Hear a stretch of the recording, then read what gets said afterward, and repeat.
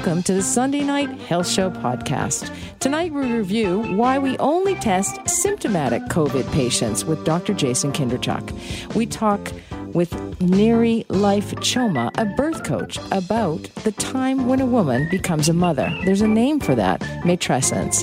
And why isn't the American diet good for COVID-19? Dr. David G. Harper, author of The Bio Diet, explains. Trouble getting it up? Erectile dysfunction? There's a device for that too. The Sunday Night Health Show podcast starts now.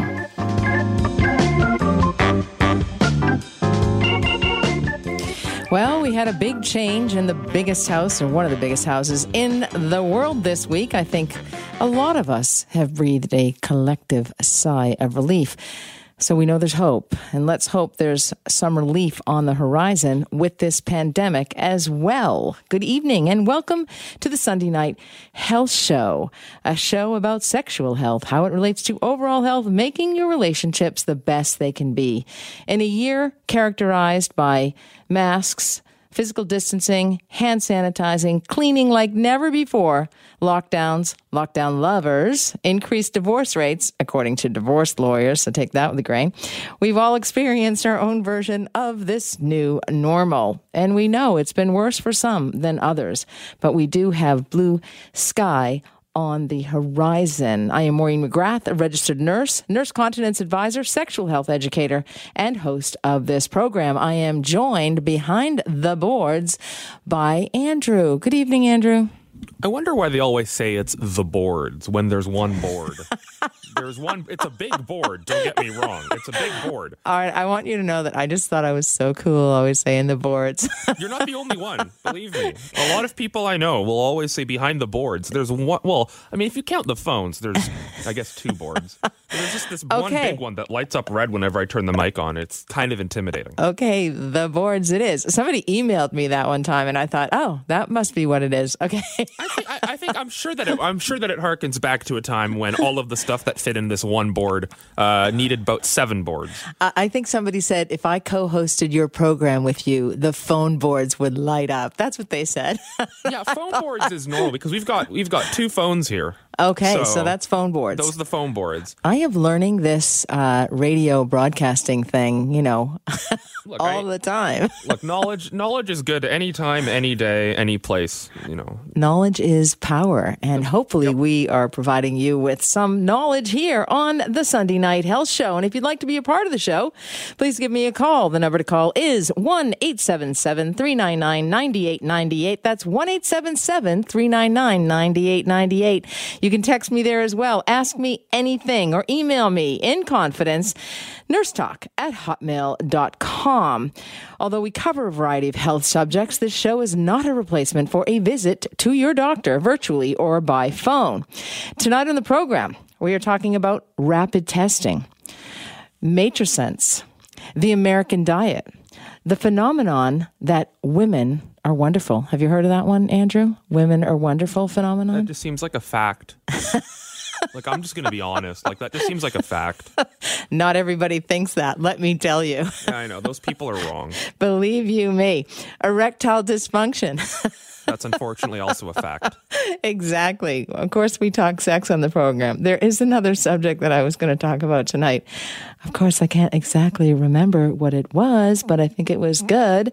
Aside from the women are wonderful phenomenon, we are talking about, not so great. Anyway, just how much water do you need to drink anyway? I'm a big proponent of that. Anyway, lots to talk about on the program tonight. Of course, we talk sex. We talk sex every Sunday night on the program. So put those kidlets to bed, grab a cup of tea, glass of wine, whatever suits your fancy, your lover if you have one, because we've got lots to talk about. But right now... And now, Maureen's Health Headline. You've heard his voice before. He is the Assistant Professor, Canada Research Chair at the University of Manitoba, also a contributor to Forbes, and he is extremely interested in emerging viruses, in particular COVID-19, Ebola, and he also deals a lot in all of these outbreaks of viruses. He is none other than Dr. Jason Kinderchuk, and he's on the line. Good evening, Dr. Kinderchuk. Good evening from a balmy minus 31 degrees Celsius in Saskatoon. Not even my Canada Goose jacket could deal with that. Yeah, it's a dry cold, so that makes all the difference, I guess. I guess. I don't know. I have an electric vest, battery-operated socks. I am freezing. My goal in life is to find the warmest jacket on the planet. And I have found a number of them. Anyway, it's warm heart, cold everywhere else. Well, thanks for joining me on the program. So how are we doing COVID-wise across the country, Dr. Kindrachuk? How do I say it with trying to kind of remain an optimist?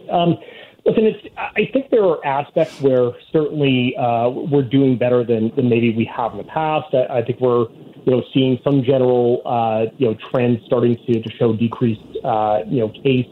Not necessarily case numbers, but decreased transmission in certain areas in Canada. But I think a lot of that gets somewhat put to the sidelines with the concerns about the B117 variant that we're seeing in long-term care facilities. And exactly.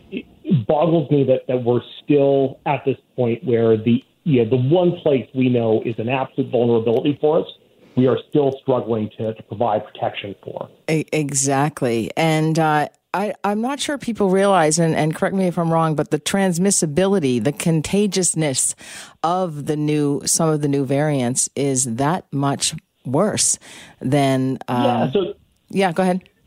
I was just going to say, so B117 definitely. I think the epidemiology suggests that we're seeing quite an increase. That the numbers have been a little bit all over the place, but certainly I think we're hovering around the 50%.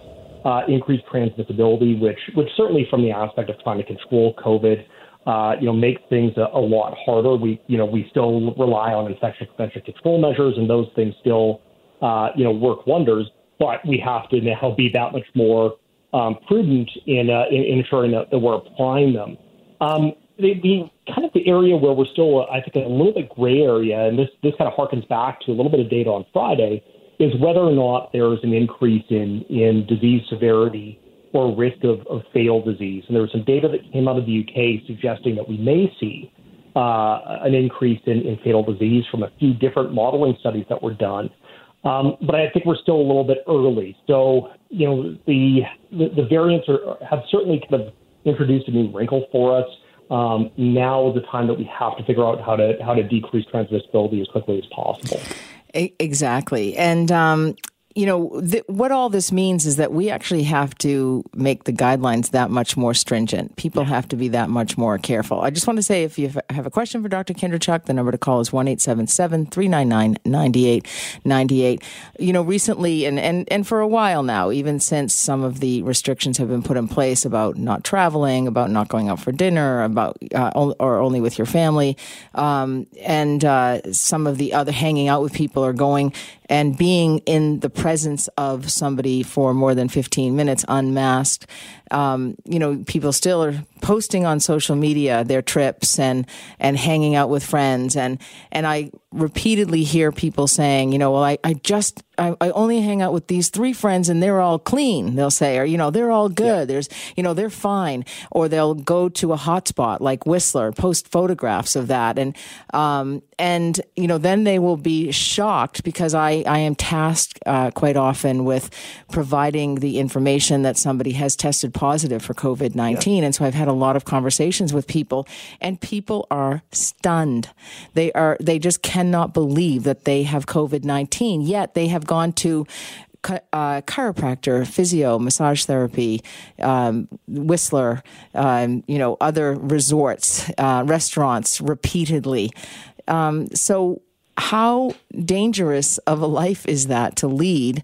And especially when you have a comorbidity like asthma or COPD, how dangerous is that for people? Oh, it's extremely dangerous, right? And I think the aspect we all have to consider is that, and I've said this countless times before, listen, this is not like Ebola or, smallpox where we get some sort of a physical abnormality in the majority of patients that become infected. With COVID, we still see that the vast majority of people that are infected will have mild disease, if any disease symptoms at all. The problem is that you can still transmit the virus. So you can't rely on some sort of a physiological indicator or some kind of intuition that you are now infected. And I think that's the difficulty is a lot of people don't realize how vulnerable we all are to these types of viruses, and this one in particular. And for me, I look at it not from the sense of, comorbidities in my family or within myself or my spouse, but for those in my community. I just have an inherent belief I don't want to be the person responsible for somebody else becoming infected and ending up in the hospital or worse. Right. And I think we have to take that step back and really think about that as we roll through 2021. Yes, and I get that ex post facto from people who have tested positive for COVID-19. So we're going to go to break, but I'd like you to hang on the line because I have a question for you, and that is, why do we only test symptomatic patients? We want to talk about testing, why only test symptomatic patients, but I do have a caller. I have Jim on the line. Good evening, Jim. I want to know how come the movie industry is being allowed still to make movies more so than ever, I've heard, and supposedly taking all necessary safety precautions. Well, people in my age range are told we're in mortal danger if we don't take these shots. Okay, that's a few questions there. To the film industry, yes, the film industry is extremely busy here, but the film industry, it's about staying well, keeping well and keeping working. And they have very stringent guidelines in terms of safety guidelines, in terms of screening and monitoring and having health and safety supervisors and COVID compliance officers to devise policies and procedures and protocols. They are typically asymptomatic people. They are not allowed on the set if they are have any symptoms at all. In fact, and as well, the film industry has set up their own laboratory testing also. And if they get a positive test at their own lab, they do confirm that with a provincial laboratory that is accredited. And so, yes, hundreds of if not thousands of people are being employed across Canada by the film industry. There's lots of new job opportunities as well. So they are doing it extremely careful. They have very, very stringent guidelines. And so far, their positivity rate is significantly lower than the general population. Dr. Kindrachuk, do you have anything you want to add on that? No, I think it's a great point. I think what we've seen, certainly with even some professional sports, is that if you do proper bubbling and you're able to increase the amount of testing and oversight on people that are within that that area, you can actually keep control of the virus. But you have to be able to have the numbers to accommodate that. That's exactly correct. But in the general population, it seems the decision has been to only test symptomatic patients at a time when the world is at war with coronavirus disease and this burden of disease. And, many places do face a drastic shortage of testing resources and also, the turnaround time, although we've seen a new rapid test be approved by Canada recently. But why test only symptomatic patients when we know that asymptomatic people can transmit this virus? Yeah, the unfortunate reality with this virus, and we wrote a BMJ article about a month and a half ago about this idea of what we look at in terms of the amount of virus present versus when somebody is able to transmit and when they're fully symptomatic. The problem that we run into with asymptomatic people or people in that pre-symptomatic phase is that while they're able to transmit, we have this inability to 100% unequivocally say whether or not they are truly positive or if they're truly negative, because of the fact that we still have a sensitivity issue at the lower end with the PCR test. So one of the problems we get is that you can have somebody that may be transmitting, even if at a low extent in the population, but they test negative. So does that person now believe that they're negative and what would happen if they came back the next day or the day after or the day after that. Eventually, they would likely test positive, and you'd be able to pick that up. But of course, the issue that you run into is that you have everybody in the population that potentially is a pre-symptomatic carrier, and we have a kind of a finite amount of reagents and a finite number of people that can run the test. Mm-hmm. So I think what we've seen, or most of the regional health authorities, try to look at this from where we would likely see the greatest chance of being able to get a definitive positive on somebody that was being tested. Right. But the issue remains that we have that pre-symptomatic phase, and that's where we have to figure out a way to increase testing and be able to open it up more widely. I have an email here. Dear Maureen, I was tested positive at one lab and negative 24 hours later at another. Am I positive or am I negative? Thank you. George. Yeah, it's a great question, right? So this comes back to this idea that if you're right at that threshold of sensitivity, you could have a positive and a negative, and you can't really discern which is the real answer. So, we go back to this idea of relying on whether or not there are any symptoms that would indicate that the person is positive. But then the likelihood is that they would have to go back for another test. Hopefully, in that time frame, what you would see is that if they still test negative, then they pass the point of being able to transmit because they no longer have virus that's being picked up. If they test positive, then now we know, okay, well, the virus has incubated another day, and there is a likelihood that they actually truly are positive. Of course, in the meantime, everything remains as far as trying to keep that person isolated because it's still an undetermined positive or negative. Right. So even if they had a third test 24 hours later and it was negative, that you would still recommend isolation. We've got about 20 seconds left. It depends on the health authority, right? And yeah. I think, again, it relies going back to asking, the people that are in charge of the testing, what are your recommendations? Here's my third test, the second negative in a row. Right. What are your considerations? Yeah. Thank you so much, Dr. Kinderchuk. I think we both agree that testing is a moment in time and also really important to wear masks and stay physically distant. 100%. Welcome back to the Sunday Night Health Show. Maureen McGrath hosting this program for you. I am a registered nurse. I know a thing or two about matrescence, but not enough. And I don't think a lot of people know enough about this time of life when a woman becomes a mother. Well, joining me on the line is CEO and trainer at Birth Coach Method. She is Neri Life Choma, and you've heard her voice here before. Good evening, Neri. How are you? Hi, Maureen. I'm very well. How are you, my friend? I'm very well, We had our last conversation when the world was different. We certainly did. Yes. Now we're wearing masks over the airwaves. Yes. How are you holding, my friend? I'm holding up very well. Thank you so much. Although I have to say, after about a year of all of this, or just under, I collapsed yesterday. And I was, as I said, I was pretty much prone all day long. But that was okay. I recovered, went to bed at 8 o'clock last night, and only woke up at 7:30 this morning because somebody texted me. Anyway. Well, good. And yourself? How are you doing? Preventative medicine, sleep. I'm good. I'm very well. Thank you. That's absolutely correct. I'm so glad you're well. And you're right. Sleep is my opiate anyway. So matrescence, I love the work that you do.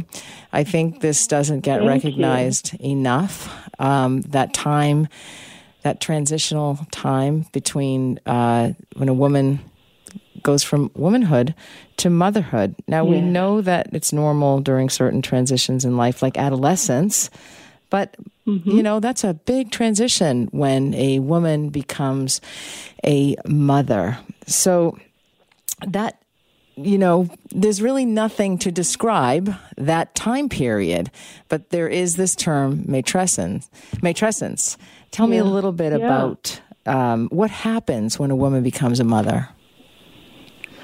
Well, the interesting thing is it sounds exactly like adolescence, right? Because we have experts telling us that it's pretty much the same as going through the transformation of becoming an adult or adolescence. Those transitions are both hormone dominant They're body altering. They're both irreversible. There's no looking back. That's true. They're also a rite of passage for most women. I'd say that our culture still look at becoming a mother as a rite of passage. They're confidence challenging, and they're awkward. And there is one more thing that actually is present for women as they go toward motherhood, which is also that their social status is changing. So that's on top of all the things that they have in common with adolescents. They also go through a social status change, which is, just another level that ignites so many other changes that are going to follow. So that's a lot to deal with. And the funny thing is, when you think about adolescence and matrescence, when we're talking about adolescence, we mainly refer to all the behavioral and identity changes of those teenagers. When we talk about matrescence, we mainly speak, about the physiological changes. We focus mainly on the mother's health, the health of the pregnancy, the health of the baby, and there is a neglect of the identity transformation that we all go through. And there certainly is a huge identity transformation that occurs. Having worked in reproductive health, and I know. I used to say, really encourage women to share their labor and delivery stories, and to share their stories about motherhood is equally important because it's not the same for everyone, and it's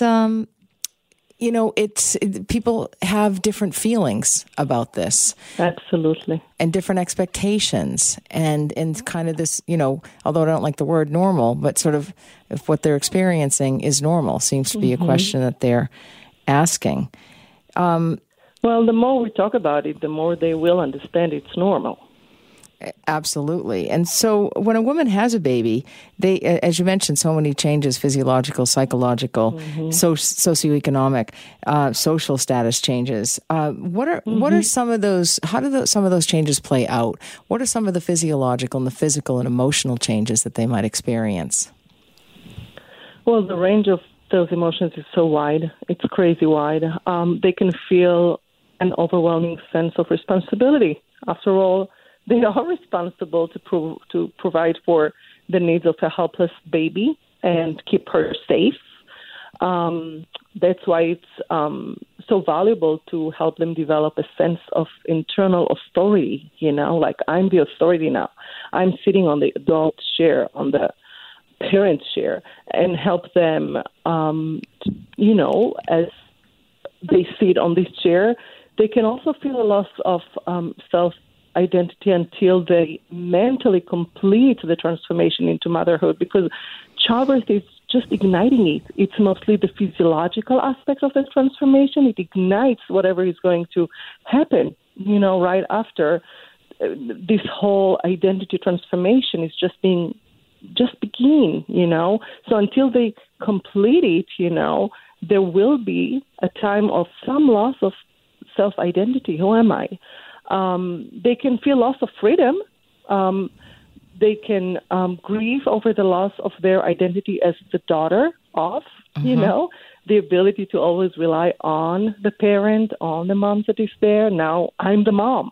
It's one of the most profound moments in childbirth when women are crying for their mom or crying for help or like losing it. And I say, hey, look me in the eyes. You're the mom. You're the mom. And then they own the birth the moment that they understand, oh, it's me, And if they are career women, they can feel loss, that has to do with their professional identity. So the intimacy with the spouse, I remember myself losing a lot of intimacy or not understanding that intimacy is going to be different now. So it takes time to accommodate to this. The sense of being sexually attractive can be changed for a while, can be challenged and doubted even. And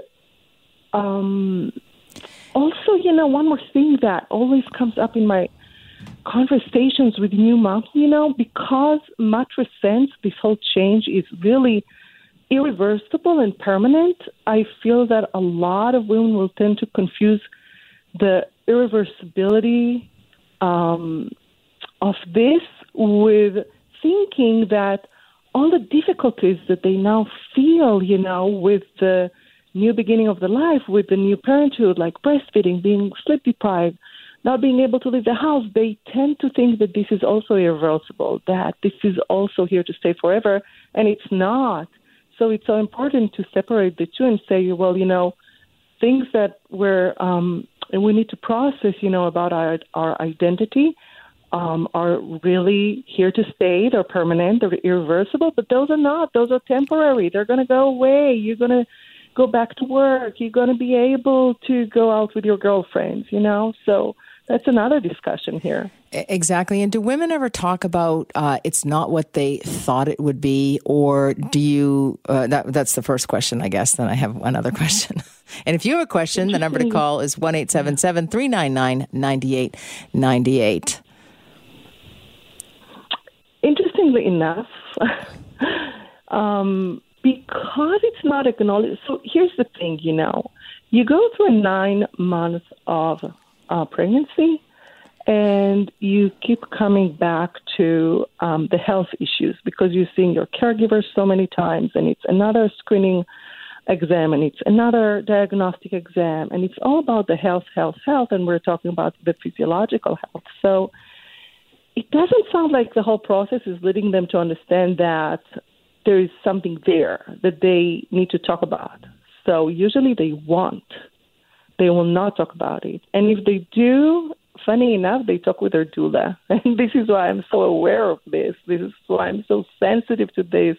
And I dedicated my last blog post, to this whole transformation. Because it's not something that women will talk about.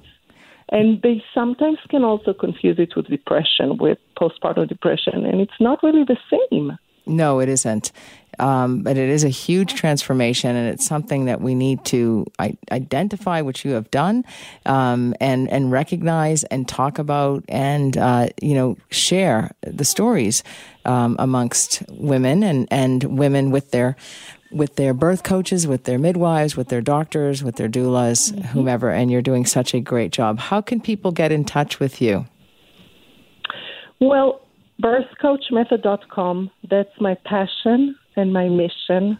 I am on a mission here to bring awareness to the fact that women who go through those profound experiences of pregnancy and birth can be coached just like adolescents. They have so many coaches that I think we all agree that they survive. They put them on the road, on the track. They keep them safe.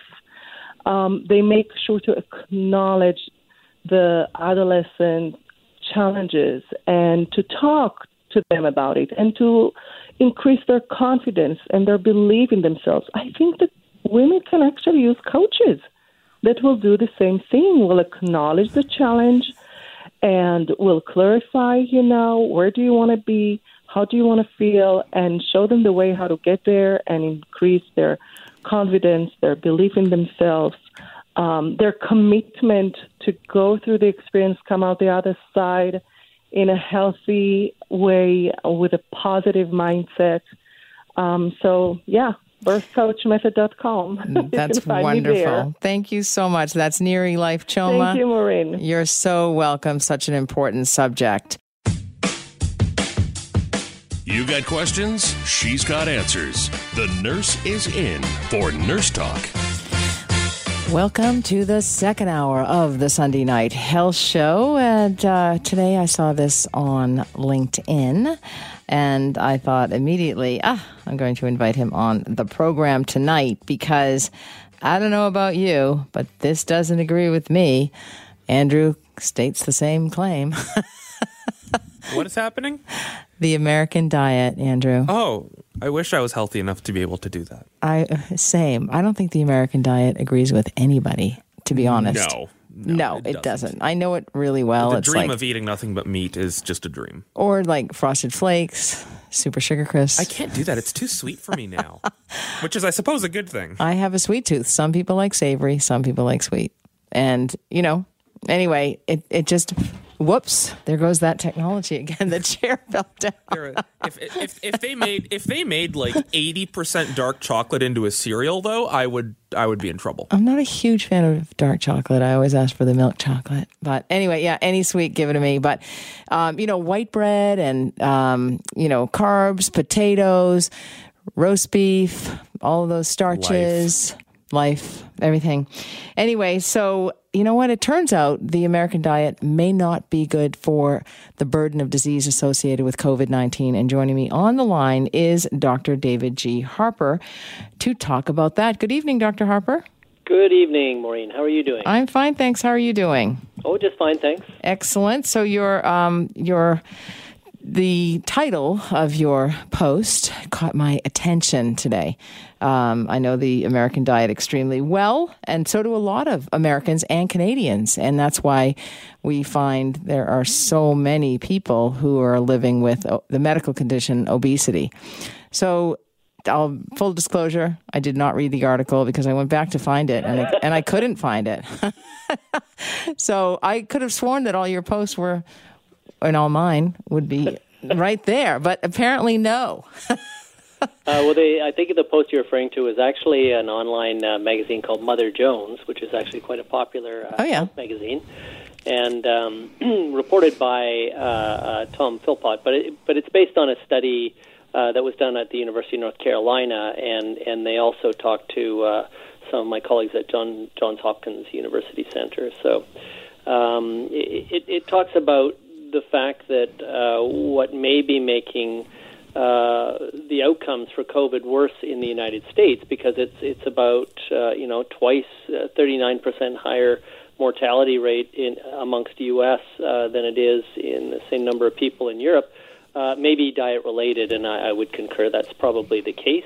Largely because the United States is sort of globally famous for being in very poor metabolic health, and that also is related to their diet, which is very high in processed foods, especially sugar-laden foods. And of course, it doesn't help that all the fast foods that Americans have come to love, and all the restaurants as well. They're known for large servings and low prices, and lots of Americans eat out.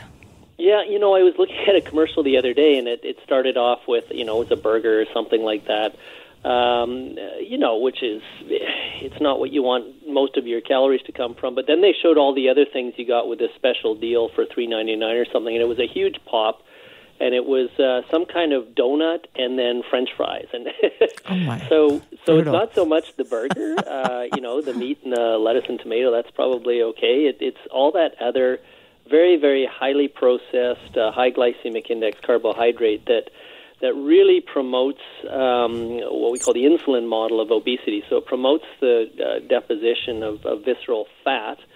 And visceral fat is, as opposed to subcutaneous fat, the fat below your skin, this is the kind of potbelly fat. Mm-hmm. And that particular kind of fat, which is called a white fat, has a very high density of these ACE2 receptors on the cells in that adipose tissue, and that's the receptor that the COVID virus attaches to. So there seems to be a relationship between the poor diet, the mid-abdominal obesity or visceral fat, and a susceptibility to COVID-19. Now, this is something that occurs at midlife for a lot of people. I get a lot of complaints, mainly from women, from my female patients who will say, menopause hit me bad. I got a big stomach. My abdomen got bigger. Or they will say, I'm no longer attracted to my partner, male or female, because they have a big abdomen, and they find it very unattractive, and they associate it with the fact that it's this either andropause or menopause, but it's largely related to what people consume. Would you agree with that? Well, certainly that's my model. I mean, the book I have, BioDiet, and if people are interested, they can see it on the website, biodiet.org, talks about the relationship between a diet and chronic disease, and then how you can address that by removing the carbohydrate from your diet. And my wife and I did that almost 10 years ago now, and I lost about 27 pounds of that mid-abdominal fat. So it can be done. It can be done successfully, but it's an intervention that you have to maintain. So I know it's sort of diet season, Maureen, and people are looking for a quick way to lose a few pounds, but we really have to start thinking about weight management as fat management and getting into good metabolic health, which involves a decrease in that body fat, but it also involves improvements in your blood lipid profile, your blood pressure, and your blood sugar levels. And all of those seem to be aggravated by these high glycemic index, high carbohydrate, high sugar diets. So that's what we're trying to get people away from. And sadly, you know, when COVID sort of struck, almost a year ago, people started running to the stores and buying bread and making bread and all these sweets and cookies. And it's a bad joke, but people are calling it the COVID-19, which is the 19 pounds they've put on over the last few months. And often that's mid-abdominal fat. And that correlates. If you're seeing that mid-abdominal fat, it's an indication that you are in danger of poor metabolic health, and that absolutely correlates with bad COVID-19 outcomes. And so it's basically a transformation as well, much like adolescence or matrescence. It's a transformation to living healthy and making good food choices. And it's not something, I mean, as you say, it's diet season for people, but that's why diets often fail, because they're short term, people feel deprived, they may still have that addiction to sugar or that craving. But this is really we actually need, Canada is not really that much better than the U.S. in terms of obesity rates, and we're getting there. We're getting closer, and access to processed foods and fast food restaurants, and it's becoming more popular to eat out than ever before. So, what is it that you recommend for people in order to be metabolically healthy? Well, I think they have to look at it as a lifestyle change, Maureen. Like you were saying, it's not something that should be viewed as short term. The diet that we're eating, the standard diet in North America, does conform pretty well with the recommendations from Health Canada and from the U.S. Department of Agriculture, which is a high carbohydrate diet. And what we in the scientific community have been trying to convince the policymakers of is that actually is making the obesity epidemic worse. You said quite correctly, in the United States it's now reached, I think, above 75% of adults over 18 are overweight or obese, and in Canada it's in the high 60s. So we're not far behind. And people view a little bit of a belly as just something that comes with aging, and that's a natural thing. Absolutely not true. You should not think of that as a normal part of aging. It's actually a sign of an unhealthy accumulation of what we call insulin resistance. In other words, over decades of consuming this high carbohydrate diet, you make yourself insulin resistant, and that leads to what I call the other two factors of the axis of illness, which is inflammation, which you feel is pain, and then obesity. And those three things together correlate with about 70% of chronic disease, including all the main killers like cancer, cardiovascular disease, diabetes, Alzheimer's. And so what the great news is, the really good news that we've seen in clinical studies now, is that you can quite quickly reverse that. You can lose that body fat, you can improve your insulin sensitivity, and you can reduce that inflammation, with a well-formulated ketogenic diet. Now, it's not for everyone, Maureen. We've talked about this before. You need to do this in cooperation with your physician, because there are some metabolic changes, and there are some people for whom this would be contraindicated. But if you're interested, again, you can have a look at my book, which is from our clinical diet that we recommend for our studies on women with metastatic breast cancer. And again, biodiet.org is the website. You can go and have a look there, and that gives you a guide, not just how to successfully and safely lose that body fat and improve your metabolic health. But it also tells you why, and that empowers you to stay with that, because this is intended to be a permanent lifestyle change, not a short-term, get yourself ready for the beach kind of diet. Right. Although there's still time if somebody starts on it now. I was going to ask you the first step, and that would be, I think the first step would be to go to the website biodiet.org, and there is time to have that bikini body by summer, wouldn't you say? Oh yeah, no. I think this is a great time actually, and that's sort of our own egos at play, wanting to look good at the beach, and that's great. If you do have excess body fat, that's not a healthy state. So now, if it is subcutaneous fat, we're talking about the difference between men and women, and a lot of women put on extra fat sort of around their hips and buttocks. That actually doesn't correlate poorly with health. It's that belly fat. It's that sort of pot belly. You think of a man with a pot belly. That's the kind of visceral fat that correlates poorly with health, because it also correlates with something we call non-alcoholic fatty liver disease, which creates some issues too. So yeah, I think it's good that people want to lose weight to look better, but they should be thinking about their resistance to chronic disease and acute disease.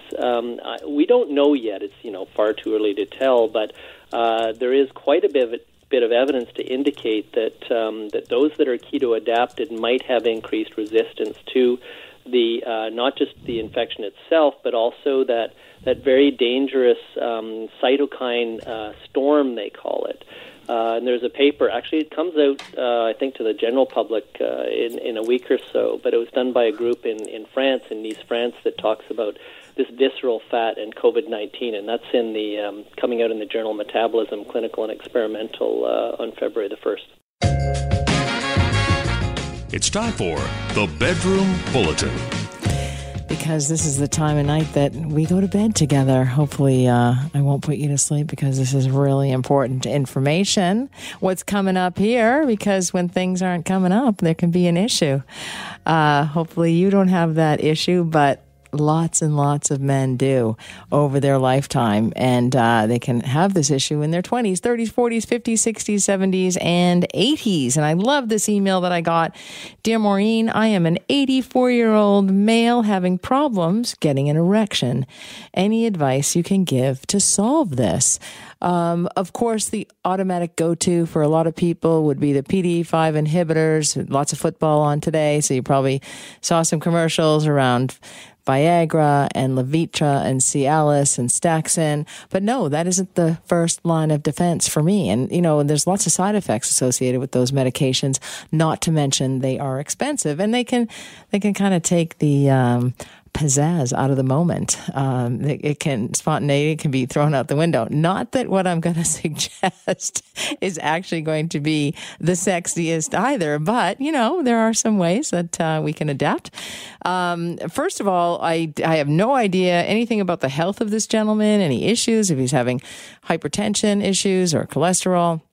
But it definitely signifies a visit to your doctor, because there may be some other issues. There may be diabetes type 2. There may be an obesity issue.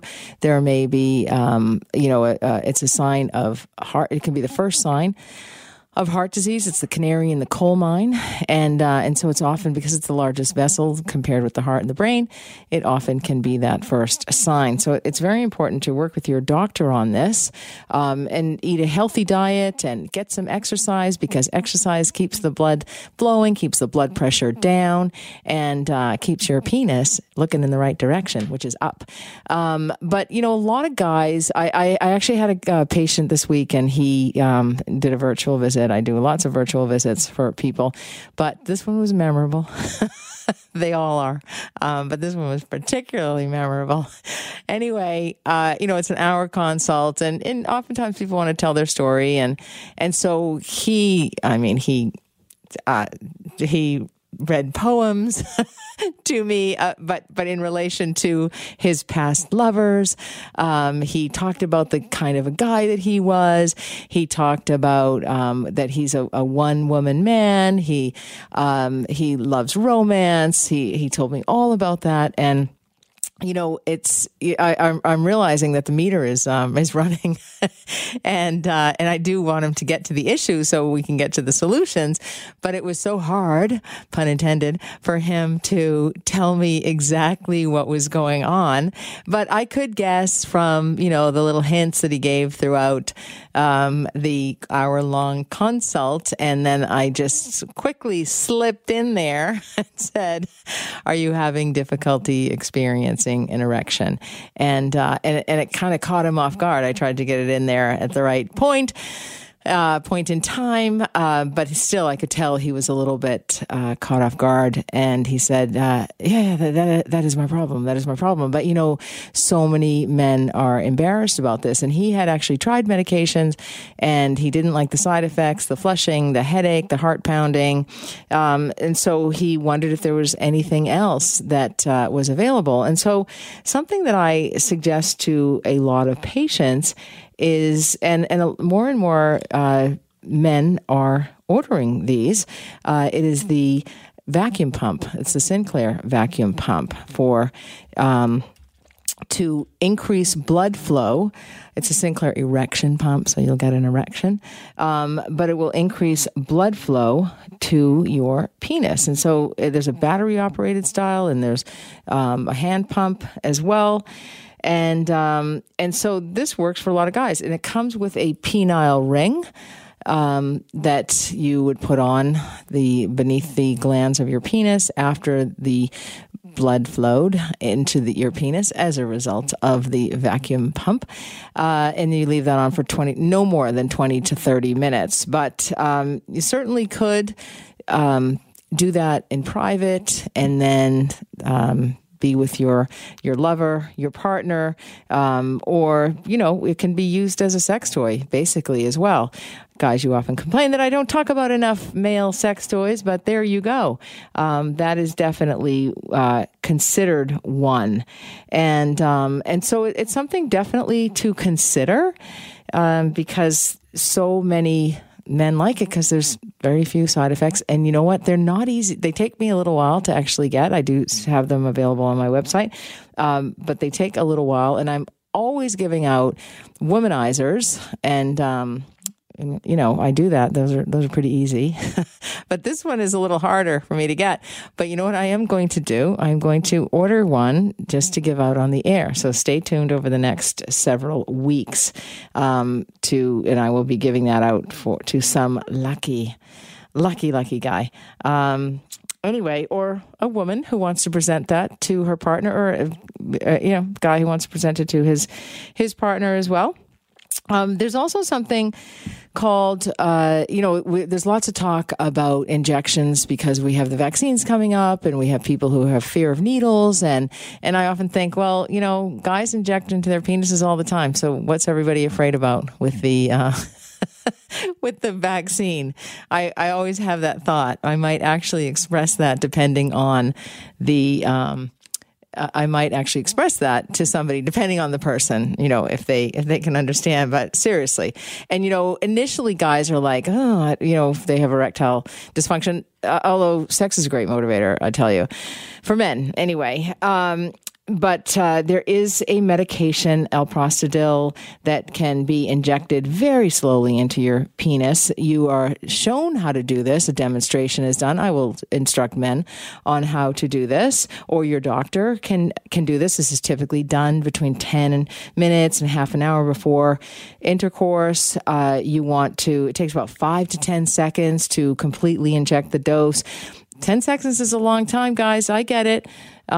Because I also do COVID testing in the Nares, and it's 10 seconds each Nares. And I tell you, some tough men start crying. I've got Max on the line. Hello, Max. Yeah, how are you? Good, thanks. How are you? I'm okay. I've been listening to your talk for the last 10 years, and the other day you mentioned something about the dryness of vagina, that cream. Yes. I just missed that name of the cream. It's actually a gel. It's called Phemme, Phemme. That's the hormone-free one. This is for women, correct? Yes. Yes, it's the hormone-free one, and it is so it's available over the counter. But then there's also one by prescription that many women need, and there are variations on estrogen, estradiol, estrone, and so Estrogyne or Premarin cream, which is a prescription. So a woman would need to go to her doctor to get a prescription for that, and it's lifelong therapy. But estrogen is the hormone regulator of the vagina, of the urogenital tract, actually. Mm-hmm. So, and she doesn't want to apply anything down there, which is frustrating for me because I can't get there. I said, then what's the use? So I said, okay, I'm going to the doctor. Let's see, prescription doctor, whatever it is. He said, whatever you get, I'm not going to put anything there. I said, oh, my God. Okay.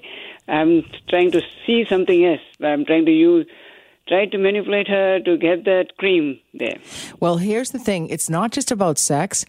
For a woman, personal moisturization is critical to prevent urinary tract infections because women after the menopause, which can happen at about age 52 for the average, it's the average age of onset for menopause, but women can get dryness and that can lead to recurrent urinary tract infections because of the decreasing estrogen receptors.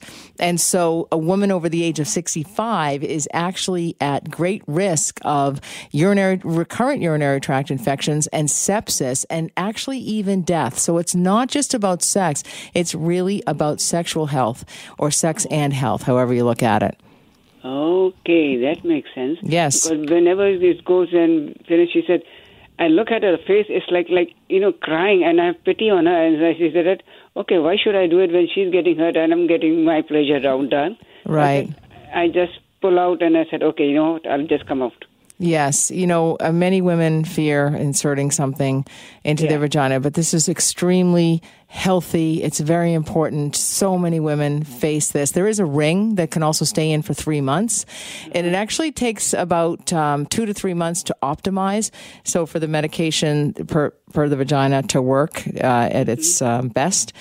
And it's also lifelong therapy, but very, very, very important. And of course, important for intimacy and relationships. Yes. Mm-hmm. Yes. Well, I'll see what I can do. Good luck. Good luck. And I'll be looking for your womanizer.